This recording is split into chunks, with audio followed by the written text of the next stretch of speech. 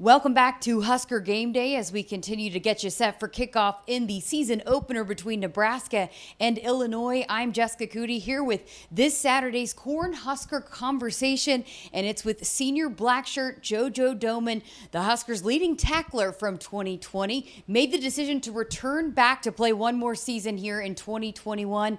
JoJo, it's your first game week for Nebraska. How does it feel going into this week? Yeah, this is it. And that's how I'm approaching it. And that's how all the guys in the locker room are approaching it. Like, this is it. We're really in the moment right now, really tightening down on everything that needs to be tightened down, trusting the process, treating this like any other game, but understanding what's at stake and wanting to get off on the right foot. When you decided to come back, you know, it's been talked a lot about that you wanted to leave this place better than you found it. But at what point did you realize, I've got to do this, I've got to make things better before I leave? Yeah, it was when I went home and I'm sitting with my family and I was really weighing the option of the next step or another go around. And I couldn't shake that feeling on my heart that I have to come back, I want to come back, and that this is for me. I think a lot of people, what you were telling me, the stat about you won, 27 games in a row, and you know your first high school game was a win and your last one was your last one you ever played. Has that been challenging for you, kind of dealing with that change here at Nebraska? Yeah, I mean, winning solves everything. And even when you're winning and there could be not so good things going on in your program, they're just going to get reinforced. So like the losing has really tested our character, tested our will, and we're 3 years into this Frost resume, and we're ready to win. We've changed, we've adjusted. We're ready to just attack it in a new way with a new energy and really just expecting to win. You know, when you made the decision to do that and leave it better, did that eat at you a little bit, just kind of knowing what you've done in the past and then wanting to make sure that you did that here as well? Yes. I mean, I had to get over that fear of, like, am I doing everything the right way? Am I doing this right? Like, have I lost touch with that guy who won 30-some games in a row in high school and then comes to Nebraska and we've been part of losing seasons? So it's really tested my belief in myself, but I've really just doubled down on it, and it's because of the guys in the locker room. Like, it really is like the relationships that make this place special, and the fact that we all want to win together and that we're all willing to sacrifice the external things and really just focus on this locker room and on Saturdays. It's a special deal. Listening to the conversation with your dad on your podcast, you talked about doubt, the doubt that you had in yourself. When did that doubt go away? Ooh. Honestly, not till fairly recently. Even my first season back, like, I still had doubt in my ability and could I hang with the guy across from me.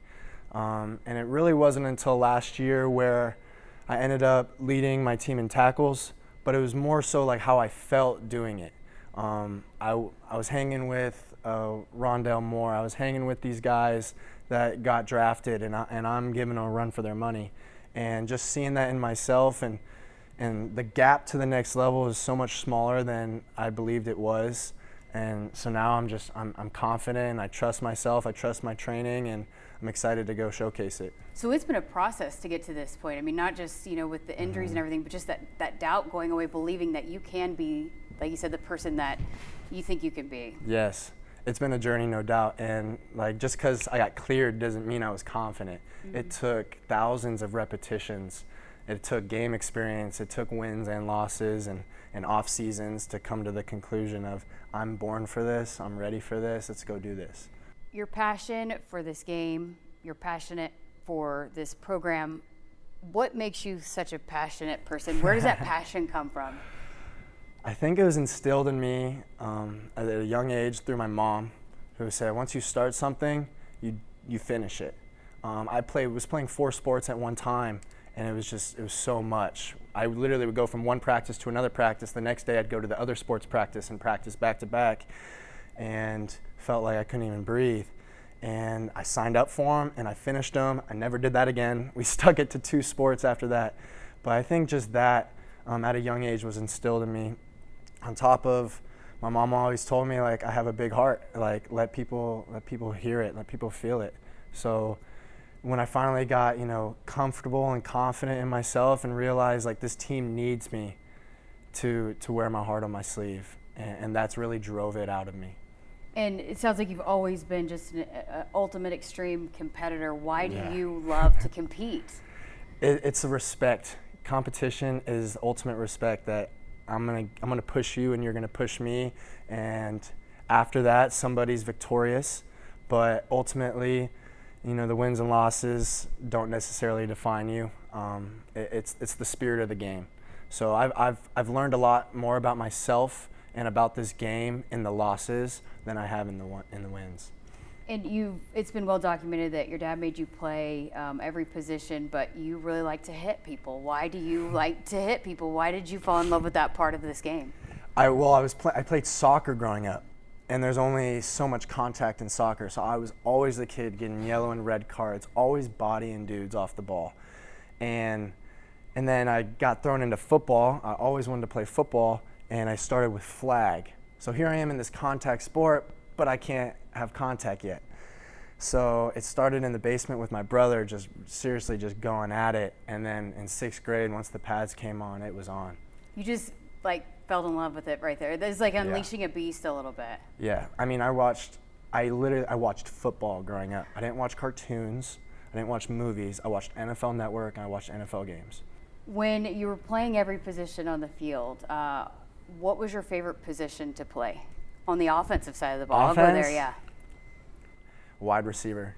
I like running back, but everyone knows you're getting the ball. Wide receiver, it's usually 1v1 or 1v2 with the safety over the top, and my brother and I, just with that connection and repetitions in the backyard, definitely wide receiver. You're just eat up with that, competing and winning. Yes, it's a beautiful thing. Your dad also talked about one of the things that he wants you to do is have fun. Are you remembering that in all of this? Because it seems like you're putting a lot of pressure on yourself, a lot on your shoulders going into this year. Mm-hmm. Are you having to remind yourself, hey, I've got to enjoy this as well? Absolutely, and that's something I always have to bring myself back to when I start to get too intense on myself. Is like, man, this is a game. And I think just centering myself back to my deeper why of I'm blessed to still be in a Nebraska uniform, healthy and athletic to play this game. Anytime I get too intense on myself, just bring myself back to that. And you've talked a lot about believing in this team. How do you, flip that switch where a team believes in themselves the way you believe in them? Yeah, it's a critical mass. So if enough guys on our team have that belief in ourselves, thus in this team, the tide turns. I think in the past, it's been the opposite of that, to where I don't know what the threshold is, but just not enough guys were bought in, were willing to sacrifice what it takes to be successful. And from my understanding and from my experience right now, I think we're over that threshold. Why do you believe in this team? Why do you believe they're over this threshold? Because we have guys sacrificing and showing up and doing the hard things and doing the little things right. We're really honing in on the fundamentals and details and the attitude. The attitude that the guys bring into this building when we walk through the door is at an all-time high. Everything that we train, every meeting we go to, we don't necessarily want to be there. It's redundant, it can get old. But as long as we have a positive attitude through those things, we're going to get better and we're going to learn something from the experience. You've been here, you've been around a while. How do you feel about how this team is going into this game as opposed to years past? I mean, how prepared are you guys? How you handled your business over the last 3 weeks? I believe in the men in our locker room more than I ever have. Just building relationships with them, going through adversity with them, and going through this fall camp. I'm just so ready to go to bat with those guys, and that's what feels different to me. And just setting the tone, especially the defense. What kind of tone do you guys want to set here on Saturday? Win on first, second down, win in the trenches, lock up on third down. Just a physical defense that's disciplined, fundamentally sound. Just a fierce group that flies to the ball, forces turnovers, and that you can feel their presence before the ball's even snapped.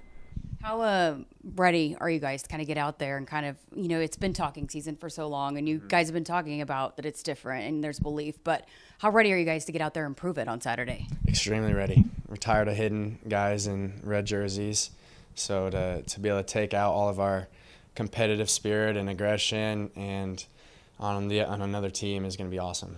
And you personally, what are you looking to do come Saturday when this thing gets kicked off?